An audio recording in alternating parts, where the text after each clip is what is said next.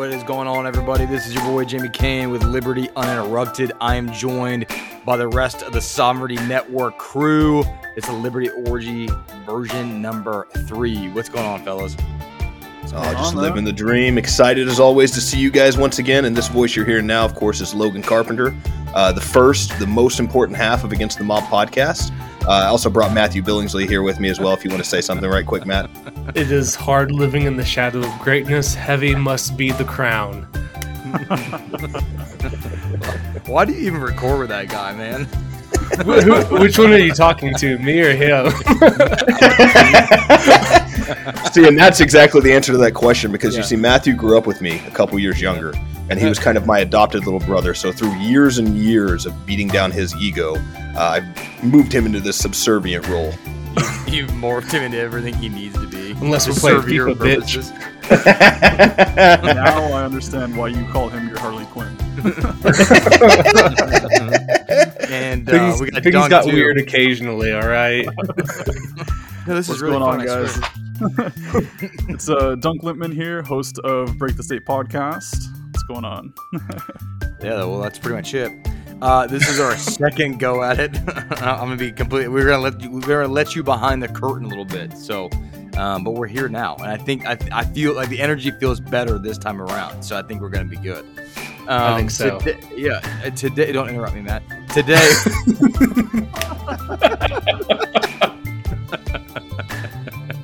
Sorry, bro.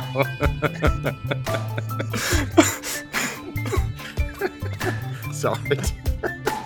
Anyways, oh man, well, you know what's good about these is, like, no matter how stupid they get, like, consistently people will DM me. I'm sure they do for y'all as well, and they're like, dude, those Liberty orgies are my favorite episodes, like, by far. Like, I've had so many people say that. So yeah, as many times as we've gotten the positive feedback from it as well, I think we're loosening up each time. We're probably predestined for that day where we start getting the ones that are like, you guys are getting way too fucking loose and crazy. Could you actually talk about Liberty once in a while you're in there?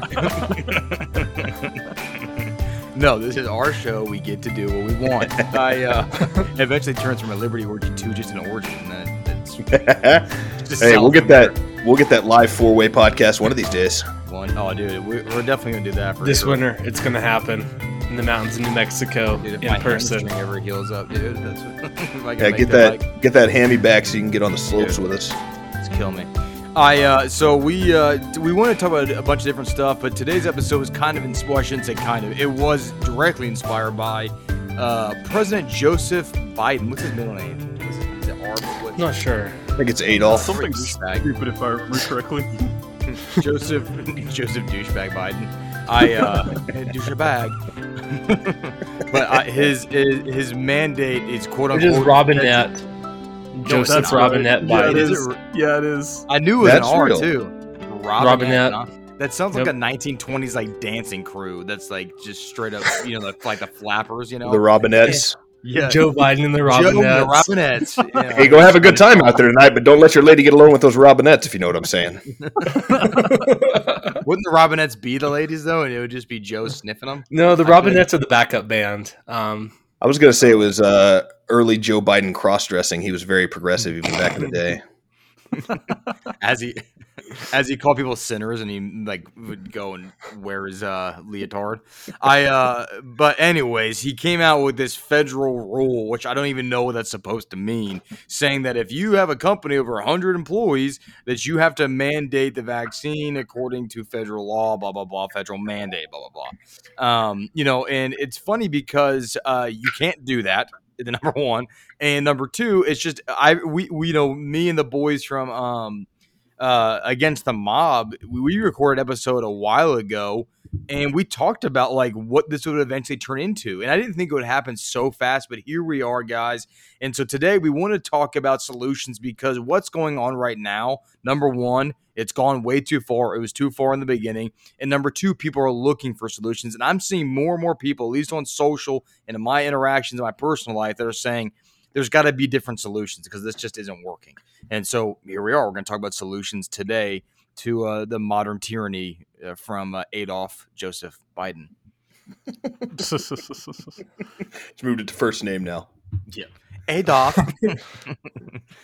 Well, yeah, I think that's an interesting question too. What does So what does it look like? Because it's a more difficult question. When we had the first secession in America, there were kind of some drawn lines as far as the North and the South. Everybody knew where the people who wanted to keep slaves were because they had large farm operations that they felt it was necessary with the lack of technology at that point in time in the agricultural industry.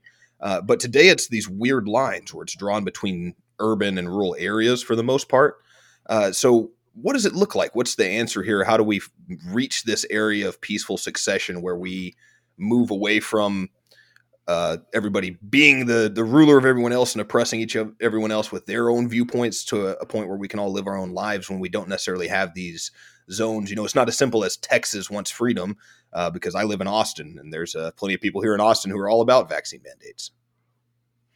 Yeah, that's a good question. That's something that I was kind of thinking about a moment ago as well, because as much as I would love to see Texas secede, what the hell is Austin going to do? I mean, I think we would just kind of have like Texas and then Austin, just kind of its own state, right smack dab in the middle, like this liberal hellhole. They got a good start on the homeless problem up here. We're really trying to compete with San Francisco on that front. Well, if Texas is seceding, you guys need to reclaim the old Texas Republic. Take me with you. I do like that idea. Let's reclaim some mountains real fast, and then let's secede into Texas itself. Because I the nice part is something. Sorry, go ahead. No, you got it, Matt. Go ahead. I was going to say the nice part is that my region of, if Texas was to annex the old territory, I would be on the fringes of the border and probably, in the fringe borderland up in the mountains. So probably not as ingrained into Texas, but still get the benefits of being in Texas. Let me ask you guys, for the guys that are in. Matt, I hate to tell you, but it's going to be hard when Texas secedes as a brown person to get through that border. Well, that's why I'm not leaving. Yeah, that's true. That's true. We'll just put white face on him, dude, and just powder him up. Every time he sneezes, it just parts of his face come off. But I gotta ask you guys, for living in Texas. Yeah, seriously. Here, just put your face in this bowl of cocaine. That would probably turn your skin white, straight up. But let me ask you guys this: in Texas. Now, I was listening to Pete on, he went on the Tim Pool. I think, Dunk, you share that with us. Everyone should be jealous. We're in a group chat together. You guys should be very jealous. But he shared that with us, and I listened to that. And Pete gave a really good example about how Fort Worth is it Fort Worth, Dallas that are right next to each other, right? Mm-hmm. Yeah. How Fort Worth is extremely conservative, and I didn't know, but I guess Dallas is extremely liberal. Is that correct? Yep. Yeah, Dallas tends to be the when they drew the gerrymandering lines, Dallas became the old town where more of the minority population ended up, I believe.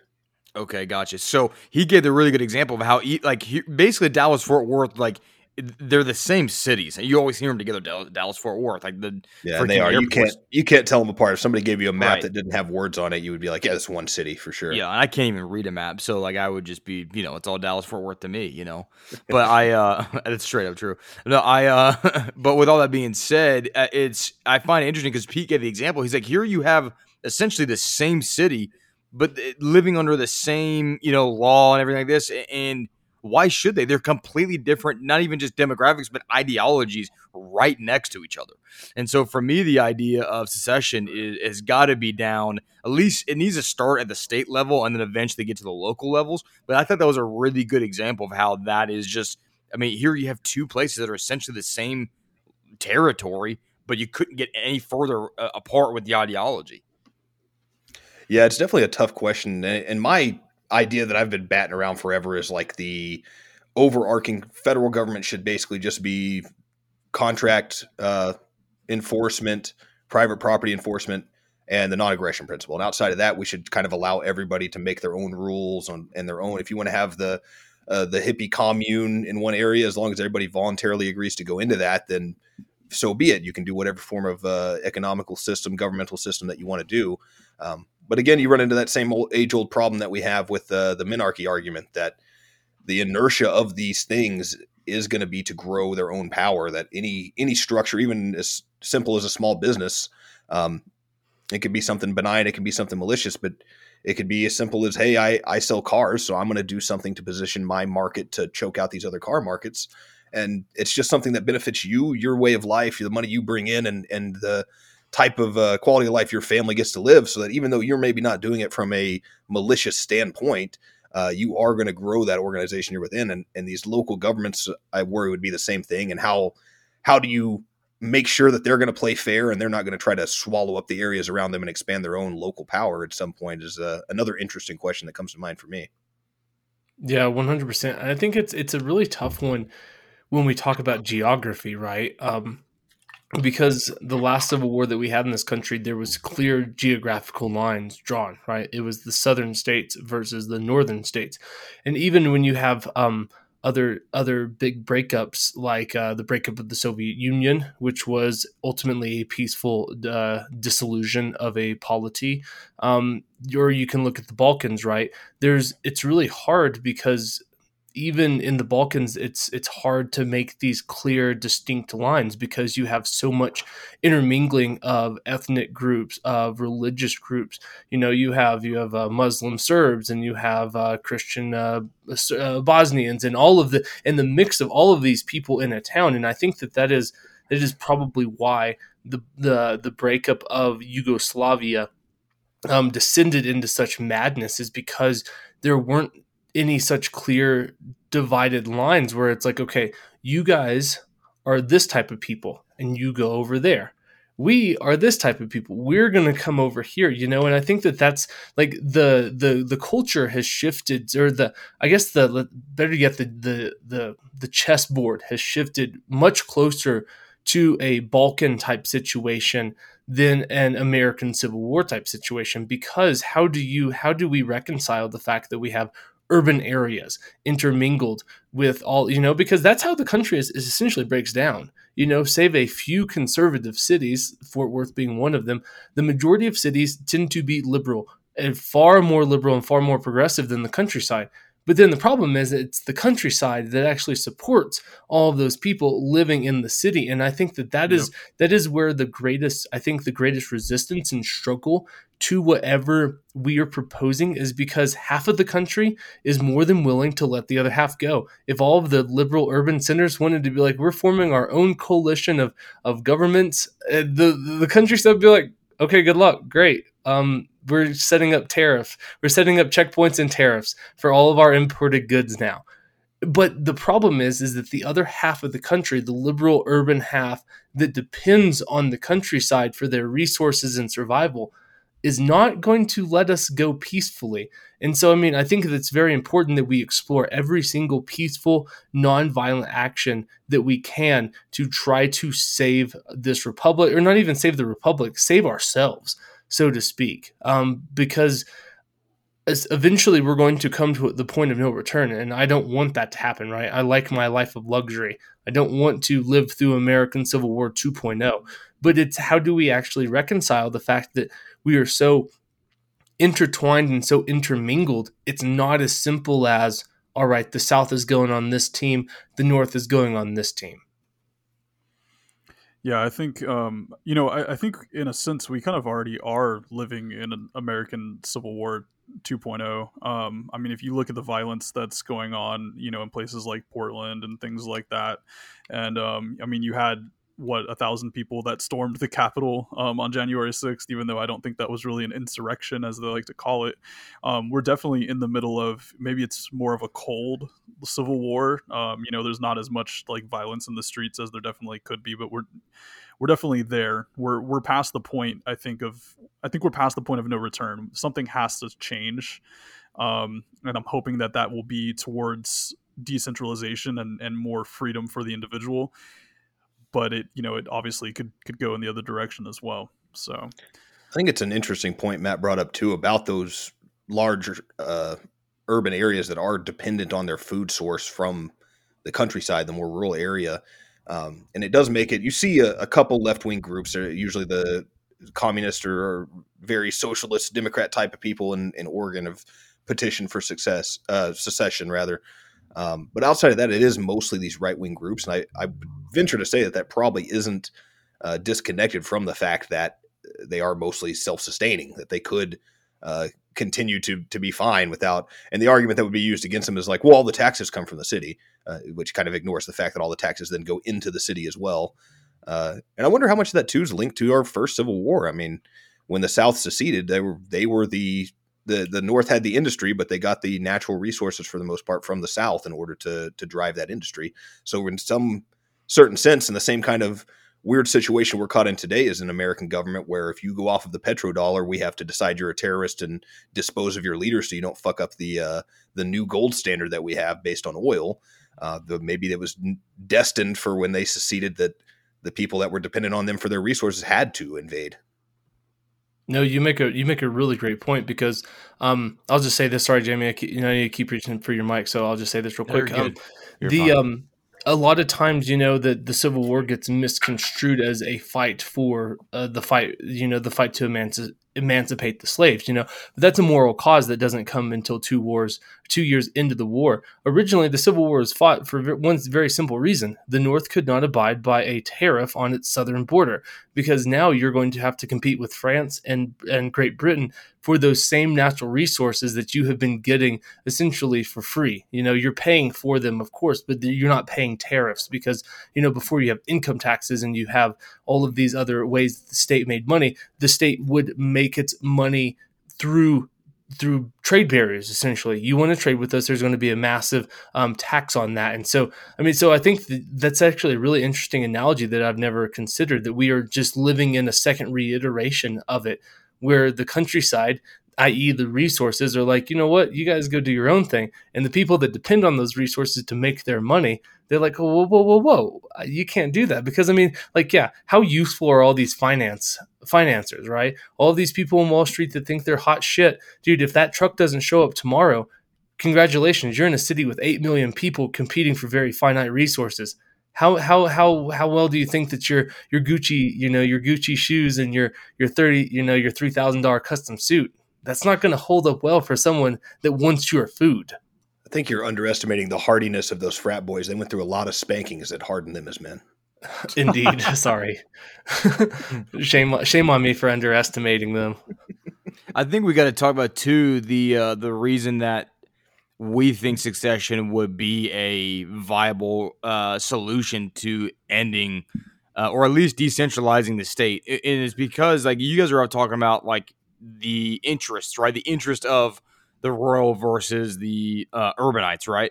And I think, like, you look at California, you look at Northern California, like in the farmland, is disproportionately misrepresented when it comes to, like, San Francisco and LA, right? But yet they're still governed the same. So I think for me, one of the things is getting a, I know Dunk, you said it before, like, of course, like, we would, if we could choose, we would prefer no rulers. But if we could have at least local elections and local politics, that's much better, and a focus there that is much better than what we have today. And so the issue is localism has been completely disregarded as a viable source of governance, right? We don't even look at localism, and it's federal down now. And so the state, when you're a Northern California farmer and you're being represented by San Francisco and LA, you're completely misrepresented. They're not even representing your needs at all. And so the idea that we have 330 million Americans all living under one law, one rule, I mean, that's not our founding. The founding of this country was built basically as United States, as a confederation of different states that would operate peacefully with each other, but be governed by themselves within those states, within those borders, right? That was the whole idea. That was a grand experiment if we could do that.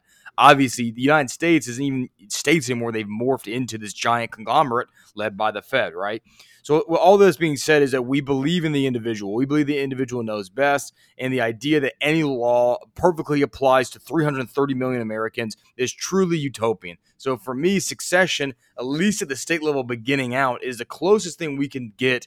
And it's, to me, it's also the most realistic option in decentralization, because right now there's just not enough people that are willing to civilly disobey. I mean, and it's really disheartening when you see that. There's just not enough people, at least I'm not seeing yet. I think there will be. I think more people will wake up. But as of right now, I really think secession is a viable option for decentralization of the federal government.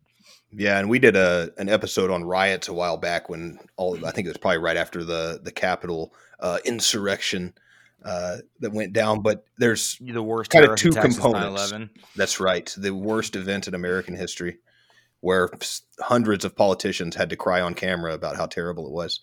But That there was are like the best reality TV I've ever seen. yeah, I was pretty giddy that day. It was an interesting news cycle for sure. Like, is it happening? Is it happening? It's like, oh no, they went home. Fuck. Yeah. It's like- Some great visuals, bear hats. But what I was getting at there are kind of two components that you need in order to make these riots happen. The first one is feeling like you're not represented by your government.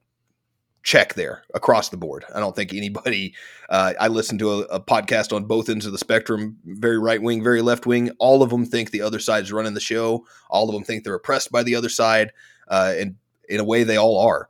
Because that's what the government is we take every 4 to 8 years, we decide to consolidate as much executive power as we can under the candidate that is either wearing the red or blue color that we enjoy, and then only to turn it over to the other side at the end of the cycle and then cry havoc that, oh God, now this other side's so much more powerful and they're going to use this to oppress me. And for some reason, we can never seem to learn that lesson that you're just building it up. But the other side of that you need for writing is discomfort.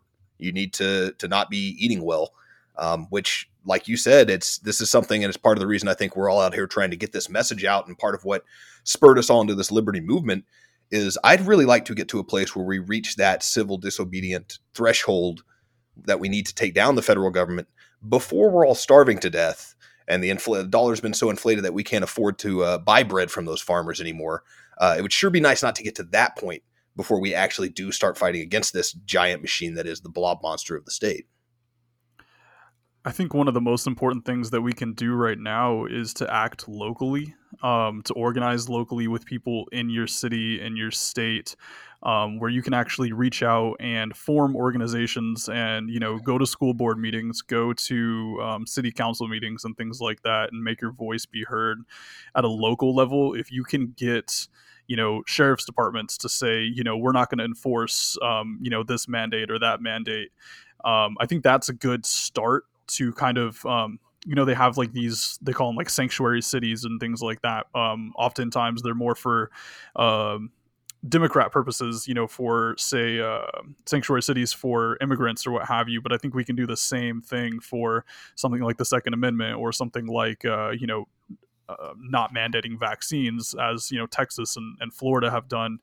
But at the same time, I also think that we definitely need to not rely on the governors and things like that to stand up to the Biden administration, for instance, with this vaccine mandate that they're pushing.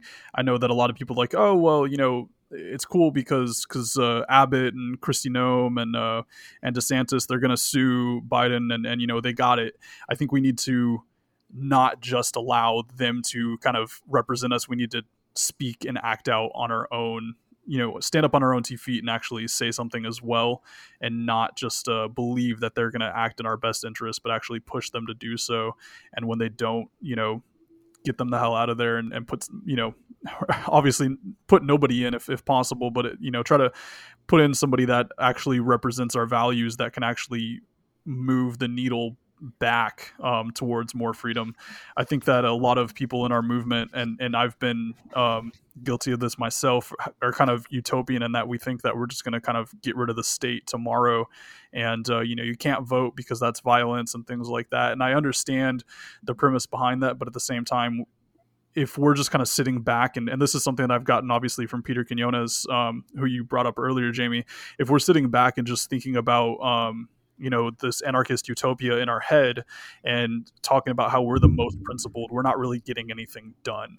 We're just living in Ancapistan in our head rather than actually going out and moving the needle back towards freedom, away from tyranny. Yeah, how does that moral high ground feel while the government continues to expand around you? Yeah, exactly. You're getting loaded up onto the internment camp buses, and you're like, well, at least that was the most morally consistent. Look now, guys, I was right, wasn't I? You guys all see that I was right as I'm getting on this train. I'm principled. As they shove a freaking gag in your mouth. It's like up against the wall. Dude, well, Matt and I, it's funny because Matt and I have actually had that conversation. I remember calling Matt a couple of months ago and having this like crisis of faith almost, and being like, Matt, I think we're doing this thing all wrong. You remember that conversation, dude? I do. Yeah, absolutely. Yeah. And then Sorry, go ahead. No, you go. You go. I was just going to say that it's I remember those conversations, and we've had several since then, just about how we as the liberty movement, we're not making real progress, right? The ideas are there. We have the philosophy, but the problem is that our philosophy isn't backed up with actions. And I understand that there is something, there's like this moral high ground to be gained from. It's like, well, I didn't participate in the system. But the problem is that our failure to not participate in the system is just relegating us further and further outside the reaches of power. You know, that it's one of those things that we have to be in the trenches, and until the game changes, right? Until the game is not what the game is, we have to play the game in a certain level. Otherwise, that's it. We're going to be the people that's like, well, I have the moral high ground because my ideology is great, and they're like, okay, cool, up against the wall, peasant, you know, and like that's what, and I think that that's the problem with the liberty community right now, is that we are so focused on the perfect that we're letting the good be the enemy of perfect, right? Because what is perfect is a society that respects the individual above all, that values property rights, individual rights, and everybody abides by the non-aggression principle. That is a perfect solution.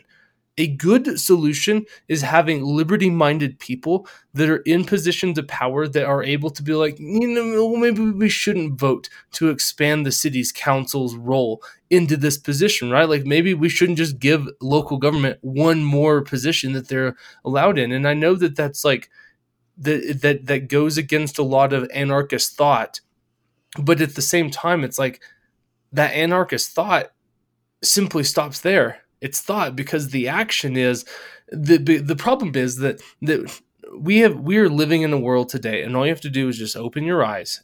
You don't have to even have them like wide open, half open. You can look that there are an awful lot of people that you share a polity with that are more interested in controlling your life than leaving you alone. And because of that, we have to get in and combat that in the realms in which the control of other people's lives happens. And that's politics. I know it's gross, right? I mean, for those who listen to our show and any of the shows I've done with Jamie, right? I'm on my town's council, right? I'm in one of those positions. I'm part of the problem, so to speak. But at the same time, I would much rather be part of the problem than have someone else who is ready, willing, and able to trample on the rights of the people in my town.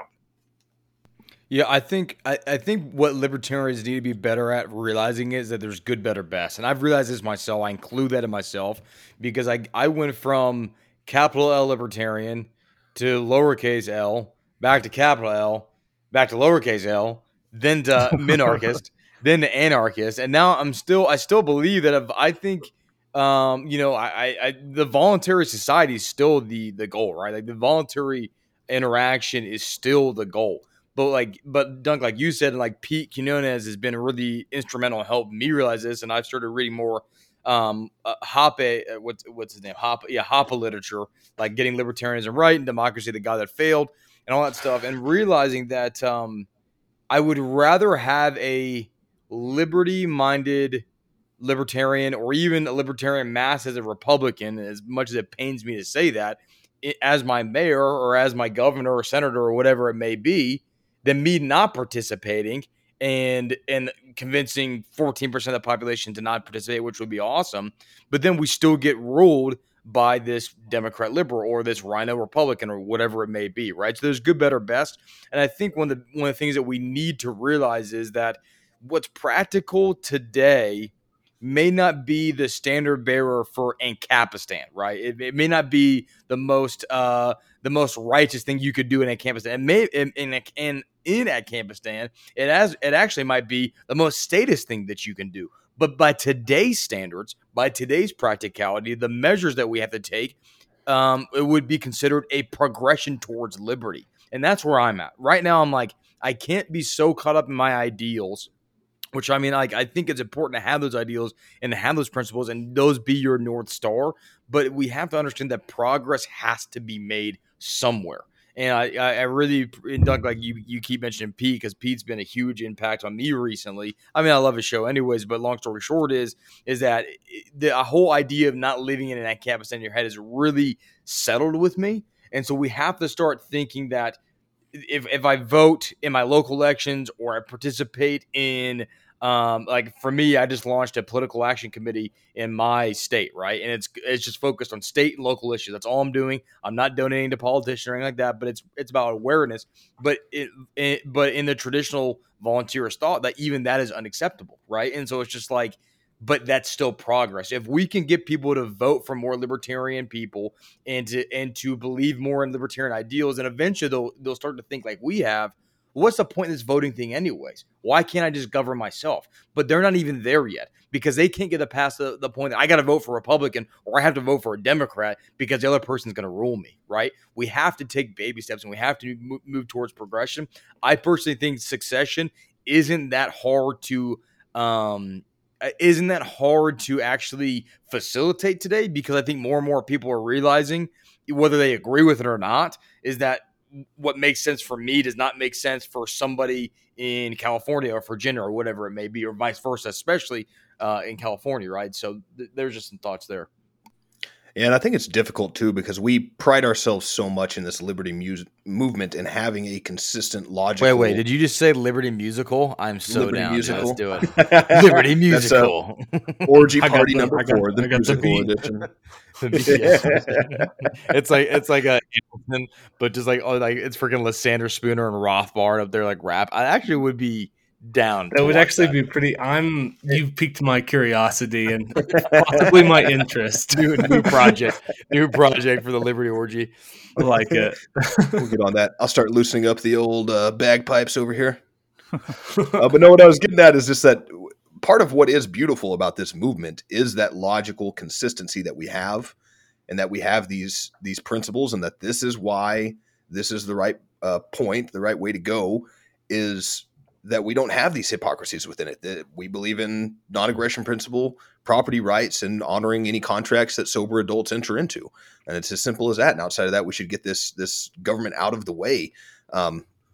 But in doing so, to engage in these things, we do have to fight those battles with ourselves of what is, how many times can I compromise my moral high ground before I just become another statist party and I'm just trying to get my own way. And I mean, you see that in the Libertarian Party itself in past years, and hopefully we're going to see a little bit of a turnaround with the Mises Caucus kind of taking over there. But we've watched them say things like, catering to BLM and to using transgender pronouns and all these kinds of things. And it's like, when you're the libertarian movement and you're turning around to try to gain your own power in this political realm and going as far as they have to sacrifice your own morality and say like, well, everybody should do this, we're going to make everybody do this, you're completely thrown to the wayside the whole point of why we have this moral high ground. So it is an interesting balancing act to both need to move forward in that political realm so that we can make meaningful difference, while at the same time not trying to abandon exactly what it is that gives us the advantage in these arguments.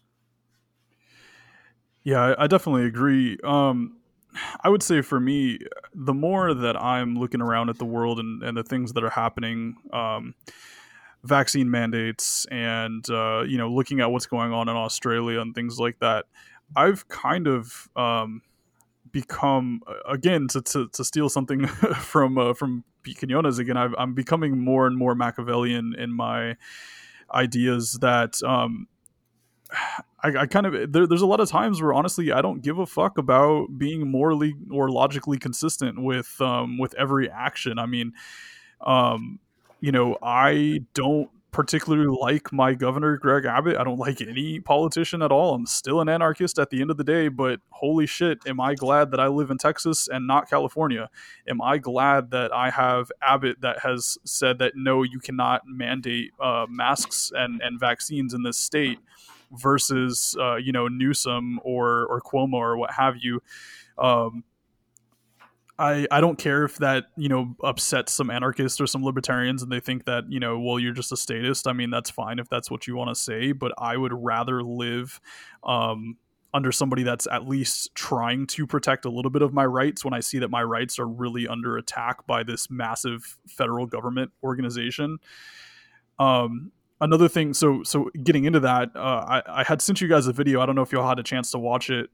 It was a I want to shout the guy's name out because he's actually a pretty dope page on Instagram. Somebody that I've been following for a while. I think it's Saving Sovereignty, if I remember correctly. And he went into a restaurant recently. Yeah, Saving Sovereignty. He went to a restaurant recently. He lives in New York, and he went to sit down with his family and eat dinner. And the restaurant owner came up to him and was like, you got to get out of here if you don't have your vaccine. And he kind of raised hell a little bit, and maybe he took it a little bit too far. But I think, I honestly don't care. Like, I don't want to listen to your private company argument about, it's a private company, they can enforce vaccines or whatever. This isn't a private company making that decision. This is the government using force and fear and coercion to make these private companies act as the enforcement arm of the state. And so I really don't care if you're going to make these business owners feel uncomfortable. Good. Make them feel uncomfortable. Make it hard for them to do this. Make it hard for them to take away your freedoms. Don't just sit back and allow them to do this because, it's a private company. Because that's the road to fascism. Is exactly what we're on right now, is we are going further and further towards fascism. And I see libertarians and I see people on the left that are happy to allow their freedoms to be trampled because it's happening by a quote unquote private business. And this is something that I've been harping on for quite some time. I'm sure anybody that's listening to this right now that has heard my voice before knows that I'm so sick of the fucking it's a private company bro argument. But I wanted to get y'all's take on that, on Saving Sovereignty and his actions there in that business, and kind of what y'all think about that. There's an awful lot to unpack in that video. One, I mean, I'm on all of these different sides of it, right? Because one, I'm with 100% with you. The state has no business dictating what private companies should or should not do, and to turn restaurants and bars and all of these other private companies, quote unquote, into the enforcement of the arm, that is literally fascism, right? That is the definition of fascism. Because I mean, Mussolini said that corporatism should that fascism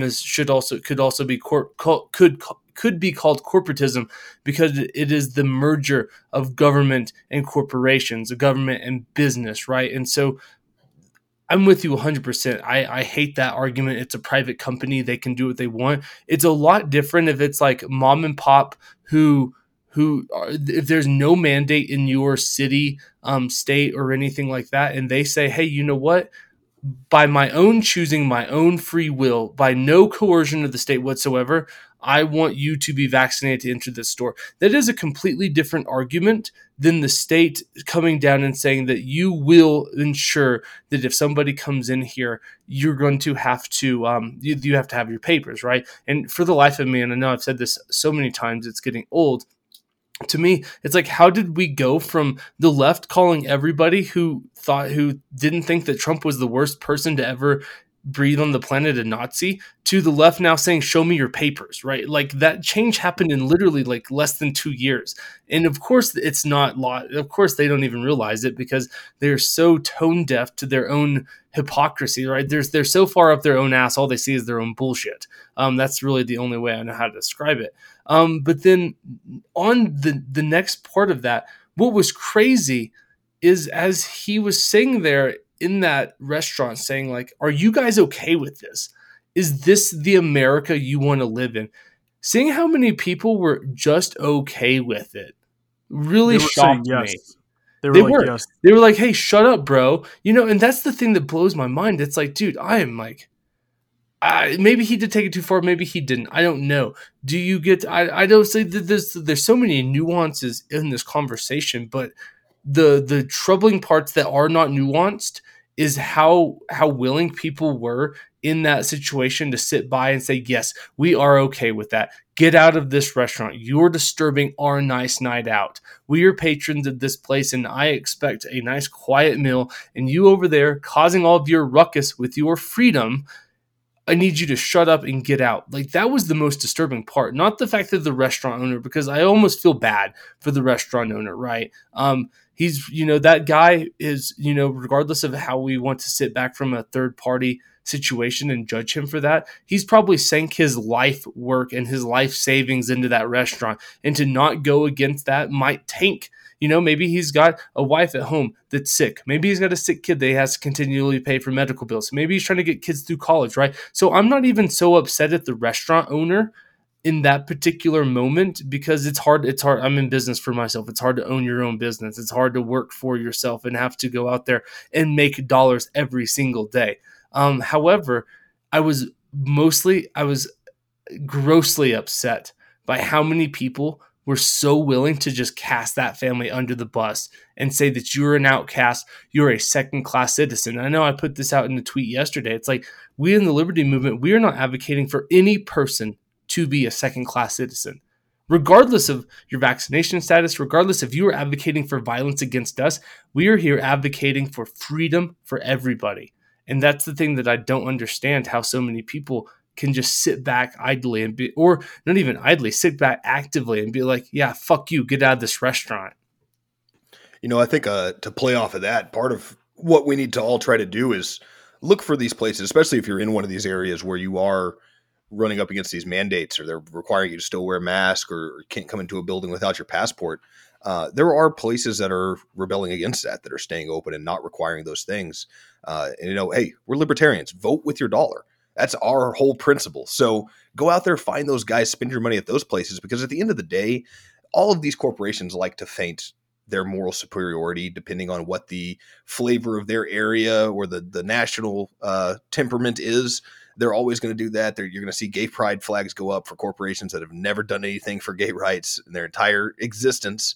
Was it January? That's Gay Pride Month. It's June. How dare you? June. Not know that. Whoa. I threw it out there knowing that Matt would know exactly when it was. So it was no because I was gonna say, dude, your best friend's gay, dude. Come on, man. Because I'm woke, bro. But that's just kind of what I want to say. I mean, these guys they're in a hard place, like Matt was saying. It's not necessarily the fault of the business owner. They are trying to survive. They're trying to make money for their families. They're trying to get out there and make it happen. So we need to provide the right incentives, and the right incentives need to be, hey, I'm not going to a place that's going to limit my freedom. So if enough of us will get together and do that, then that business will change their tune pretty quickly in order to make sure that they still have patrons in their restaurant. Yeah, I gotta kind of back up what both of y'all said. As libertarians, we believe in private property. If a business is truly privately owned, like that has taken zero government money, zero taxpayer dollars to fund their business, to me, I look at that as that's a home. Like, that's their house, right? They can do it. If I walked into a person's home and they said, yeah, you're not vaccinated, I'm not. You're not vaccinated?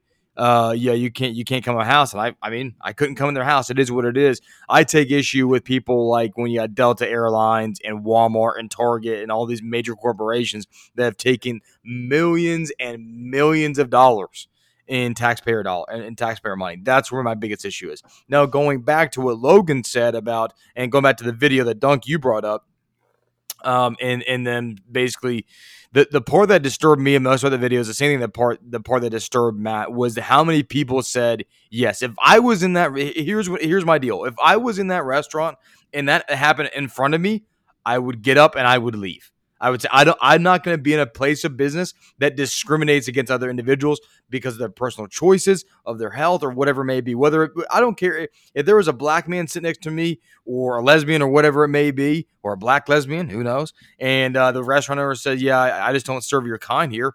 I am pretty inclined not to eat there. Gonna be honest with you, I'm just not cool with that. I don't believe morally in discrimination. You can do that. I think the true free market answer is, any business can truly do what they want. And I mean, I know that may sound like you're supporting racist or Jim Crow or bigotry. I'm not. But what I am saying is, if for instance, if we look at busing back in, the 1960s, 80% of the black population used public transportation, right? If all those people, or not, it wasn't 80% of the black, excuse me, it was 80% of the customers of public transportation were black Americans, right?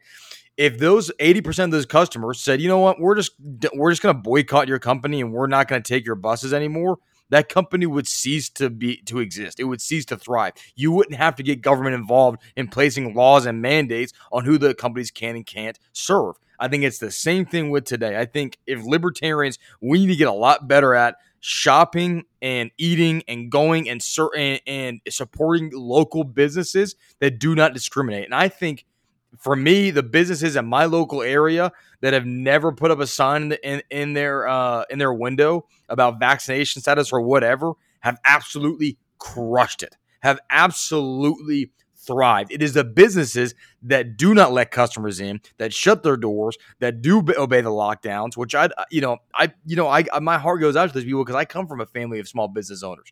With all that being said, that's your choice, dude, to do that. It's your choice to comply. It's your choice to discriminate. You have to face the consequences. And that's kind of where I stand there. Obviously, it's a little bit different with larger corporations, like I said before, but that's kind of how I feel about the small local businesses. But I also think that saving sovereignty. I looked at the video again while y'all were talking. He had 80,000 views on that video, and he put the name of the restaurant on the caption. And I guarantee a lot of people ain't going there to eat anymore. You know what I'm saying? So that restaurant, he can do what he wants, but that does not save him of the consequence of people basically ceasing to patronize that business. Yeah, absolutely. I think another important point in this too is that the nuance that gets lost in there is kind of this regulation through raised eyebrows. I mean, a lot of these guys, they're not being mandated by their state, and they're still being coerced though through the threat of it. Where, hey, this thing's going to happen if we don't regulate ahead of time, then the hammer's really going to come down on us. And it really muddles the lines even more because, like Jamie said, if you're truly a private business, you don't take money from the government, and your decision is, maybe your two owners at Mama's Finger Licking Chicken are 90 years old and have bad lungs, and they don't want to have anybody in there with anything without a mask. Maybe they want the flu to stay out of their way. I think they have every right to do that. But the problem is that the way our government is set up, there's this huge looming threat that they may sweep in there and regulate you out of existence. So you end up following these mandates, even if you don't necessarily morally agree with being this kind of a tyrant. I think, and I personally feel like that falls on responsibility of the community to help support them, though. So if a small business, if the state, whatever their state is mandating that they, force vaccination or lockdown or whatever, and they don't, like Ian Smith, everyone knows who Ian Smith is, the gym owner in New Jersey, right? He refused, and people kept going to his gym. They showed up day in and day out. They kept paying their memberships. That's when it comes to us, the community. If there's a mandate and the business says, you know what, we're not going to listen. We don't believe they have the right to tell us to shut our doors down. We're going to stay open to serve you. Then you need to go in and support that business. We need to put our money where our mouth is. And that's kind of what I believe there. So. Yeah, 1,000%. Absolutely. It's funny that you brought up Ian Smith because I was just thinking about something that he had posted recently saying that, it's time for people to start. I'm kind of paraphrasing. I might be botching exactly what he said, but something to the effect of that we need to start getting comfortable with being uncomfortable. So we need to start doing things that make us uncomfortable. If that means standing up for your rights, if that means keeping your business open when you're not supposed to, if that means defying mandates or what have you, it's going to be hard. It's going to be uncomfortable. It might change your living situation, but it's either be uncomfortable now or be a slave later. So no, I think you're 100% right. I mean, that's just a reiteration of like choose your hard, right? Everything's hard. Every choice that you make in life is hard, right, Jamie? It's hard to go to the gym every single day, isn't it? It's hard. I mean, I try to work out every day. It's hard but it's also hard to be out of shape, right? It's hard, it's people are like, oh, well, it's hard to make money. Yeah, well, it's hard to be poor too, right? It's hard. Like, it doesn't matter what you choose. Like, everything in life is going to be hard. So what hard are we going to choose? And it's something that like I want to touch on before we run out of time here. It's like just kind of pushing back against some of those arguments that a lot of people have about secession, because I think that the best way for us to move forward is a peaceful, voluntary association where it's like, if you don't like that, perfect. You can move or you can fight to change what's going on, because I think that in America, we have a very skewed sense of what freedom is, right? Freedom is not, I don't like what you're doing, you can leave. Freedom is, I don't like what you're doing, I can leave, right? And so I'm a big believer in that, where it's like, okay, if I'm really not down with something that hard, like those like living in California or even New Mexico, right? Because we definitely tend to lean on the more liberal side, despite the fact that 99% of the state is not the city. You know, there's essentially two urban areas that decide our elections every single year. It's Albuquerque and Santa Fe. The rest of the state could not care, is so much further away from what, you know, the governor passes down. But the same thing is like, if New Mexico got to a point to where I truly hated it so much, well, then I either fight to change it or I leave. One of the two. And so just to push back against this argument, it's like, well, what's going to happen? I know that this is super grand scale, and if I need to come back down to reality or local, let me know, guys. But one of the biggest arguments I have against secession or voluntary association is people are like, well, what about national defense? What are we going to do about Russia? What are we going to do about China, right? And for me, those are such absurd arguments because it negates geography. It's like, what? They're literally an ocean away, right? It's like Russia is they're a paper tiger, right? They're only a regional hegemon. And China is also fighting to be a regional hegemon. So if, you know, and it's also like, but do you think that if America didn't have military bases surrounding China, had a very aggressive foreign policy, that we had nuclear weapons in Japan and the Philippines and all of these other islands, do you think that China would hate us so much? And so it's just one of those things, like there's so many bad faith arguments that we get when it comes to this secession, because at the end of the day, like I have this article pulled up that was published 7 hours ago. New Hampshire wants to secede. One of their lawmakers has proposed something saying like, hey, the federal government has overstepped their boundaries so far, we no longer need to be a part of this country. Do you think if New Hampshire seceded, China is like, oh, perfect, let's go get New Hampshire? Or even if the United States alone, even if the United States... It's a freaking gold mine, dude, New Hampshire. It's just like, oh, New Hampshire, we need to get it, you know? Or I guess probably even closer, it's like the French, the French in Quebec are like, oh, perfect. Today we strike, you know? The opportunity we have been waiting for. Oh, for me.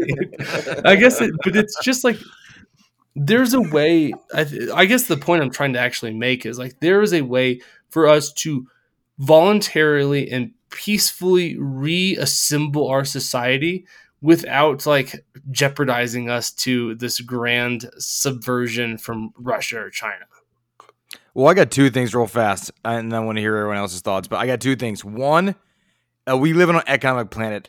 How much money would China have to spend to conquer New Hampshire? Probably. I know it's a small place, but think about like, it's not like one of the things I really appreciate about Pete's appearance on Tim Pool was he dispelled this myth of China being this economic powerhouse when they're literally on the verge of economic collapse and no one's talking about it.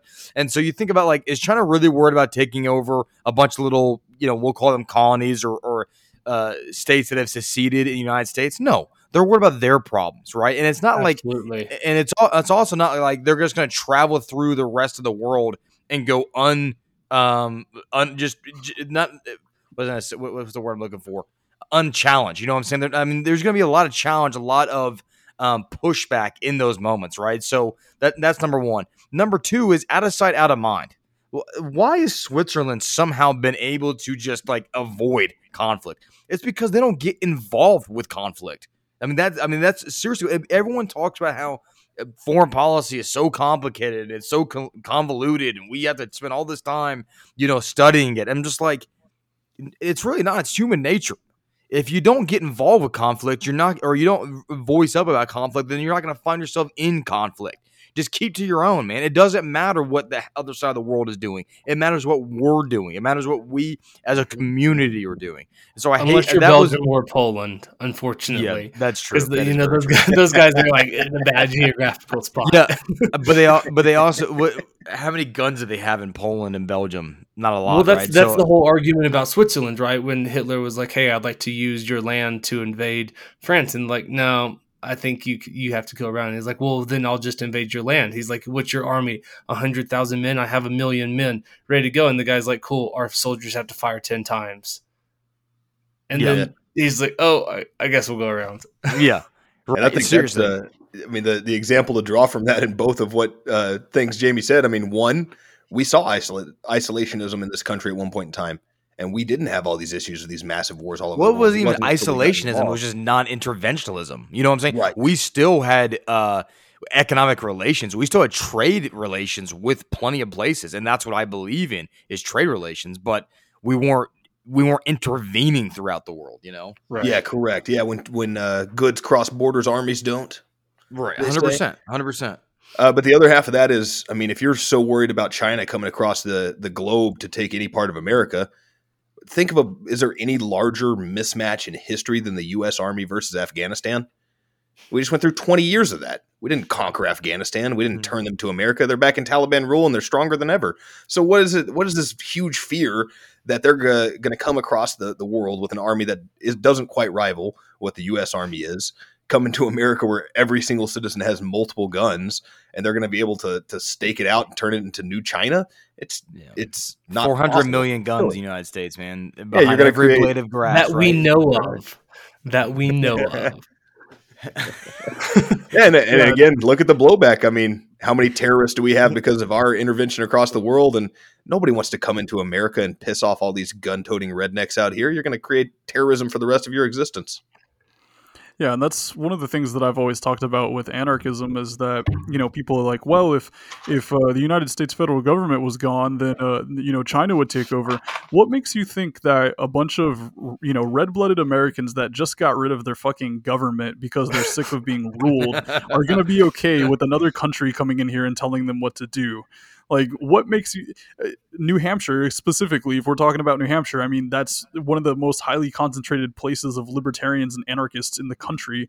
And if they're trying to secede, it's obviously for a reason, because they don't want to be under the thumb of some authoritarian bullshit. So what makes you think that they're just going to bow down and allow that to happen? And even if they did secede, I don't think that the United States, let's just say that New Hampshire seceded and the rest of the 49 states were still together. I highly doubt that the United States would just be cool with China coming in and taking over the fucking New Hampshire, you know? So like, That's true. there's just yeah.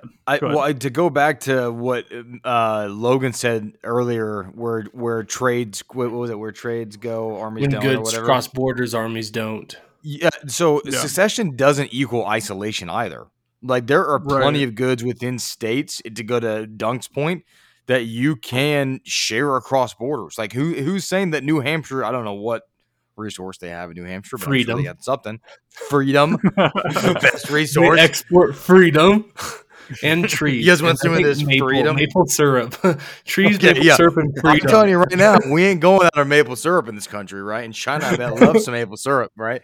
No, but for real though, I mean, you think about that, man. Like, New Hampshire could secede and then create its own economy in whatever it's doing in its trade exports with the rest of the country and the rest of the world. For instance, I So really long. truly believe. Go ahead. So long as the empire that is the United States government doesn't tear them out of existence. That's true. Yeah, I think freaking that's like bomb it. the- Could you the imagine they just biggest bomb New threat. Hampshire? It'd be like that's when shit would really pop off. You know, I don't mess even with New think it would be Hampshire- something like that. I think we like the CIA economical warfare more than anything for that kind of thing. Yeah. And then they would use it for an example for the rest of the time of like, that's why it's a bad idea to secede, guys, because See what happened? you just, without our guidance, your economy doesn't work. Yeah. Ignore the fact that we set up all these tariffs that made it absolutely impossible for them to trade with anybody. Like, we literally saw the CIA like killing people. Like, what do you mean that this doesn't work? And I gotta say too that I gotta kind of start wrapping this up because I know we have a time limit on this one. Is that I'm seeing more and more people in my personal conversations and on social media. I know we said this on version 1 of this recording, but that are starting to wake up to our solutions. For instance, I saw this guy's name is Chad Wright. He's a former Navy SEAL. And he was on Andy Frazella's podcast. Real AF is my favorite podcast. And I followed him after listening to him on Andy's podcast. And just the other day on Instagram, I shared it to my Liberty Uninterrupted Instagram. He was talking about how more and more people needed to start stepping up and basically disobeying the federal government. Basically stop paying attention to what they were saying and start living their own lives and start fighting back and stop. He's like, we should stop paying taxes, all this stuff. And I'm like, welcome to the club, dude. And he even said, he's like, I am willing to use my knowledge to do all this and help train people for free if it comes to this, right? And I'm seeing more and more, and he's more of a conservative dude, but I'm seeing more and more people start to realize that the solutions we've been talking about since Rothbard, right? Since forever. And that's really been a major, because I'm not gonna lie, I've been pretty pessimistic lately. But I've seen more and more of this, of prominent figures talking about that, and it's really helping me with the white pill moment, man, of people open their eyes to the solutions that we're talking about. And secession used to be just a Texas thing, right? Everyone talked about Texas succeeding, and oh yeah, it's a kind of a joke. But now more and more states are saying, you know what? It's really not a bad look if we do this, right? And so once again, I think more and more people are starting to come around to the libertarian solutions, whether they recognize they're libertarian or not. Yeah, I think as far as like more and more states, going towards the idea of secession, I think Tim Pool has been talking about that a lot as well recently, that there's some polling that's been done where I didn't even remember the number now, so I probably shouldn't even say it, but it's some rather large number of people are wanting to secede, wanting their region to secede. It's like, more so Democrats in California, or more so conservatives in Texas or what have you. But there's some data behind that, and y'all can go look it up for yourselves. But getting back to kind of white pills and things, I of course, maybe it's a good idea to kind of end on some white pills, like you said.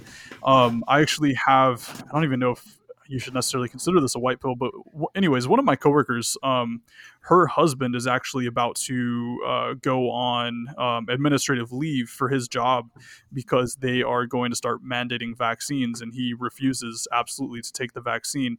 And I think I'm seeing more and more of that. I think there's at least 3 of us in my company, and we're a rather small company. I think we only have about 10 employees. There's at least 3 or 4 of us that have basically stated absolutely we will not be taking that vaccine no matter what. And if you want to take the vaccine, that's fine. You can do what you want. But I think that there's more and more people that are kind of coming to the conclusion now that they are going to have to put that line in the sand and really put their foot down and say no. I will not, give up my bodily autonomy to this government or to anybody else, employer or what have you. So that's definitely a big white pill for me when I heard about that today, that he's willing to basically, get fired. They can't fire him, so they're putting him on administrative leave with no pay. So basically, it's just until he decides to quit is kind of how it's turning out. But I mean, the fact that he's willing to do that rather than giving up his bodily autonomy is something that I found pretty inspirational. And then something else that I saw recently is Newsweek actually ran an article about the Libertarian Party and how they were calling for mass noncompliance. And so that was kind of, something that, I don't know how big Newsweek actually is, but I know they're a relatively big name in mainstream media. And so that's just more and more people that are going to say, oh, I call myself a Republican, but I've kind of heard of these libertarian folks before, and look, they're on here saying that they're not going to comply. Like, let me look into libertarianism. Let me see what's going on with that. So just a couple of things that I think are kind of hopefully spark that white pill in some people. So, and just real quick, I gave it a Google, and at least one piece of information that I pulled up, it does divide it into different regions as far as their support, and it is stronger in the South, like you would suspect. Yeah. Right. It does run pretty close to 30% throughout the entire thing. So that's right. That's a pretty large amount of Americans that are on board with, hey, let's get the fuck away from dictating the way other Americans live on the other side of this giant continent. 100%, man. I think like Dunk said, I think it's I just looked at that Newsweek article too. It says libertarians call for mass noncompliance with Joe Biden's vaccine order. And you know what? This is the first time since all this has happened outside the mask thing, but the masks weren't really like, it was kind of just like the Fed telling you what to do, but without like really punishment at all. You know what I'm saying? But this is actively the federal government saying, you don't deserve to feed your kids. You don't deserve to hold your job. You don't deserve to have basic. And it's funny because we literally, when we recorded me and the boys from Against the Mob a couple months ago, we talked about like basic human rights would eventually be violated. And here we are. I just didn't think it would happen within a year. And it did. It happened really quickly. But I think this is the first time in 2 years where I'm seeing a lot of people, like you said, Dunk, they're drawing the line in the sand because at this point, they don't have a choice. Now, I will say it's gotten too far. It shouldn't have gotten to this point in the first place. But nonetheless, I'm glad to see finally people are saying, you know what, that even aren't in our camp saying, yeah, I'm done with this. This is one stage too far. I wish they would have listened sooner, but nonetheless, they're starting now, and that the hope is that maybe they start to see other solutions that are tied to civil disobedience, like the secession, like individualism, like maybe getting back to maybe if we could just get back to localism, we could really start making some progress. I wonder if that's a little bit of a white pill in and of itself to see this knee-jerk reaction from the state, because it's kind of this dead cat bounce sort of concept that they would really like to move in the shadows. They like to slowly, over time, build rapport with people and have a sheen of legitimacy when they're taking away your freedoms. But we've seen this very quick, rapid uptick in it in the past year through COVID. And I wonder just how much of that is, in fact, them kind of worried about their own status there, and they're circling the wagon, so to speak. Yeah, they're kind of moving a little bit too quickly, I think. The whole putting the turning up the heat on the frog in the water, fucking analogy. Analogy. Thank you. I got you, bro. It's getting late. Yeah. It's past my bedtime, man. Come on. No. Anyways, I think they're turning up the heat a little bit too quickly. And so one other statistic that I wanted to throw out there before we wrap up is I saw another article that something about 72% of unvaccinated Americans say that they would quit their job if forced to vaccinate. And I think right now we're sitting at roughly 80 million people that are eligible for the vaccine in the United States that haven't taken the vaccine. So I don't know. What was that number? Say one more time. I think there's 80 million people in the United States that are eligible for the vaccine that have not taken it, and about I think it's 70%. Higher than that, but I think so too, probably. And about 70% say that they would quit their jobs if they were forced to vaccinate. So I mean, let me pull out my calculator here real quick. I mean, that would grind things to a halt. I mean, that would decimate industry. Right. That's I mean, that's 56 million people that just up and quit their jobs. If they turned around and said that everybody needed to be vaccinated tomorrow per their employment, businesses would shut down left and right, and it's kind of a catch-22 because it's like, okay, then the economy would just collapse, right? But at the same time, it's like I would rather the economy collapse than total tyranny rule. You know what I'm saying? And I think more and more businesses would realize that, you know what, like we can't comply with this stuff because we can't operate. Like people are selfish inherently. I know a lot of times we talk about like in the libertarian movement, like, the presence of morals. And of course I believe that. I think a lot of people, I feel like the majority of people have some innate sense of morality.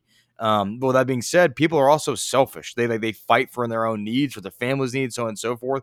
And when you have, and I would tell people we can't offer legal advice. My advice, just as a friend to friend, is do not quit your job. Make them fire you. Make them have no choice to but fire you because then you can get unemployment, blah blah blah, and get it in writing. And get it in writing, right? Get it on video, on audio, record it, whatever. Make sure you do not quit your job. But with all that being said, when you have, I mean, I know where the place, and I won't go into it, the place of my employment, I know right now over 50% of people are unvaccinated. If that went, and we have more than 100 employees, if that went into effect tomorrow, they would they're having a hard enough time finding employees as it is. We're short staffed as it is. If over 50% of our staff walked out tomorrow because of that, I mean, they could not operate. And I'm not wishing that. I work for a great company that actually said that they were never going to mandate the vaccine. So I'm very thankful for that. But with all that being said, if it was the other way around, they literally could not exist. They could not operate their business. And people real quick will start defying the government if they can't pay the bills. No, absolutely. I mean, that's it. And I think there's something that just like needs to be said for all of you resident statists out there who might happen to tune into this podcast. If you do not have bodily autonomy, you do not have freedom. Simple as that, right? Like if you do not have the choice of what goes into your body and what you inject or do not inject, then you are not free. And this argument of like, oh, well, it's for the public good. And I don't care about the public good. I care about individual sovereignty above all, right? I don't care. I do not care about those statist arguments about all of these things for the ethereal social contract and the greater good. No.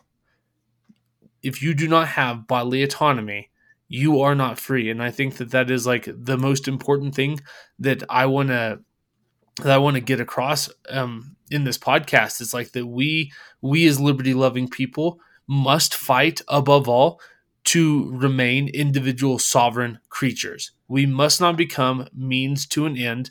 We are not means to an end. We are people. We are an end of themselves. And with that being said, it's like this is the fight. Dave Smith said it months ago. This is our fight. And that if we don't stand up for each other in this, because I am vaccinated, right? I got the jab for my own accord on my own reasons, and I will stand in solidarity with every person who chooses not to get it, because that is your choice. Because good ideas do not require force, and good ideas do not require coercion, and a freedom-based society does not require everybody to live by what I see fit. Absolutely. Round of applause right there. Amen. There you go, Matt. And honestly, Matt, that's what it's going to take. It's going to take the vaccinated standing up for the unvaccinated like they did in Italy. I mean, honestly, I shouldn't say it's the only thing it's going to take, but that's one of the key tenets to fighting all this. But guys, I think we need to start wrapping this up. Dunk is a little child and needs to go to bed, but as always, man, I really appreciate you guys coming on board, man. These are my favorite episodes. Is hanging out with you guys, talking liberty, joking around, giving each other a hard time. Thanks nobody for mentioning my height once this episode. Good job, Logan. I'm really proud of you. Oh shit, I didn't fit that in. I forgot all about it, honestly. Did that get cut out when our episode? And then I'm not gonna lie, I was definitely thinking about it like an hour before we logged on. I just couldn't come up with the right way to bring it in. That's awesome, dude. And we also never said daddy once either, which is kind of a disappointment. But it is what it is, man. But we blew yeah, it. it's daddy's gonna be real upset. But let's do some plugs. No. Daddy, no, daddy, no. Let's do some plugs real fast. Dunk, why don't you start us off, man? Yeah, Dunk Limpman, Break the State podcast. You can find me on moving Instagram. on. You can find me on Instagram at Break the State Podcast, Twitter at Dunk Limpman, and I'm also on Facebook and YouTube, but I don't use those very much. And then I think I'm probably going to be getting on Telegram here soon. I think, Jamie, you've moved over there as well, so I'll probably have to be joining you pretty soon. So as soon as I've got that, I will, I'll let everybody know. And one last thing before you guys go, I just wanted to say the reason that I have not been posting or doing very many episodes or anything recently, I have really been trying to focus on just my own personal life. And I think a lot of people need to start doing that, is get your ass in the gym, start growing your own food, and spend some more time with your family. So here you go. Amen to that, brother. Logan. I'm going to throw it to my pitch boy Matthew over there. He does my plugs. I thought you were the pitch boy. No. You're the Harley Quinn's got a job, bro. Don't take it from her. Logan's the intro boy and Matt's the pitch boy. Nice. Don't you take Harley Quinn's role, bro. That's right. This is all I have. So we are Against the Mob podcast. You can find us on all major platforms. Also on Instagram, Facebook, and Twitter at Against the Mob. We are dropping episodes weekly, bi-weekly, whenever we can get to it, because Logan and I are also extremely busy in our personal lives. I do have a personal plug that I would like to throw out there. I am dropping an 8-track EP that has been in the works for probably about a year and a half now. That comes out tomorrow. By the time that this is released, it will have already launched, because it launches on 9/15. The album name is Pick Your Poison, under the artist name Altitude Adjustment. So I don't care if you guys like it. All I care is that you give it a chance. I'm not going to dictate what you do with the music, but it's something I've been working on for quite some time, and I'm very excited to get some tracks out into the world. Let's go. What kind of music is that? It is. Think of a more feminine version of BTS. What the hell does that sound like, dude? Well, tune in to pick your poison to find out. It's very much like the only way I know how to describe it is like the music that I want to exist in the world to like move my life forward. So it's got like it's kind of down tempo-esque, but it's upbeat at the same time. It's very melodic, very rhythmic. So I don't know. I think the only thing no, it's all instrumentals. And then just for some reference, I produced the intro track to Against the Mob podcast. That is a 100% original production, and I was very honored to help revamp Jamie's intro on his podcast, Liberty Uninterrupted. Nice. So if you guys would just give it a chance, like I said, I don't care if you like it. I don't care if you love it. I don't care if you hate it. I only ask that you tune in to listen to 8 tracks that will take up 40 minutes of your life at some point in this world. Will it help me fall asleep? No. I don't think so. I mean, it might, but I doubt it. I like text Matt, dude. I passed out so fast. That was awesome. No, for sleep assistant, you can just tune into Against the Mob podcast.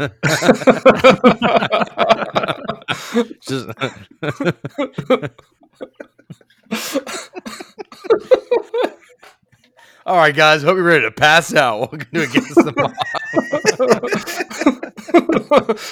Hope you guys are ready to drive your car off a cliff because we're going to drone at you for the next hour. This is really going to suck. Oh, man, that's good, bro. That's good. Well, if you want to wake up, you can check out Liberty Uninterrupted. That's my podcast. Episodes published every Saturday. You can find me on Instagram at Liberty Uninterrupted. You can go to libertyuninterrupted.com for blog posts and more and merch, all that good stuff. You can find me on Telegram, Locals, MeWe. What else am I on? I'm trying to think here. I got off of Twitter. That shit is toxic.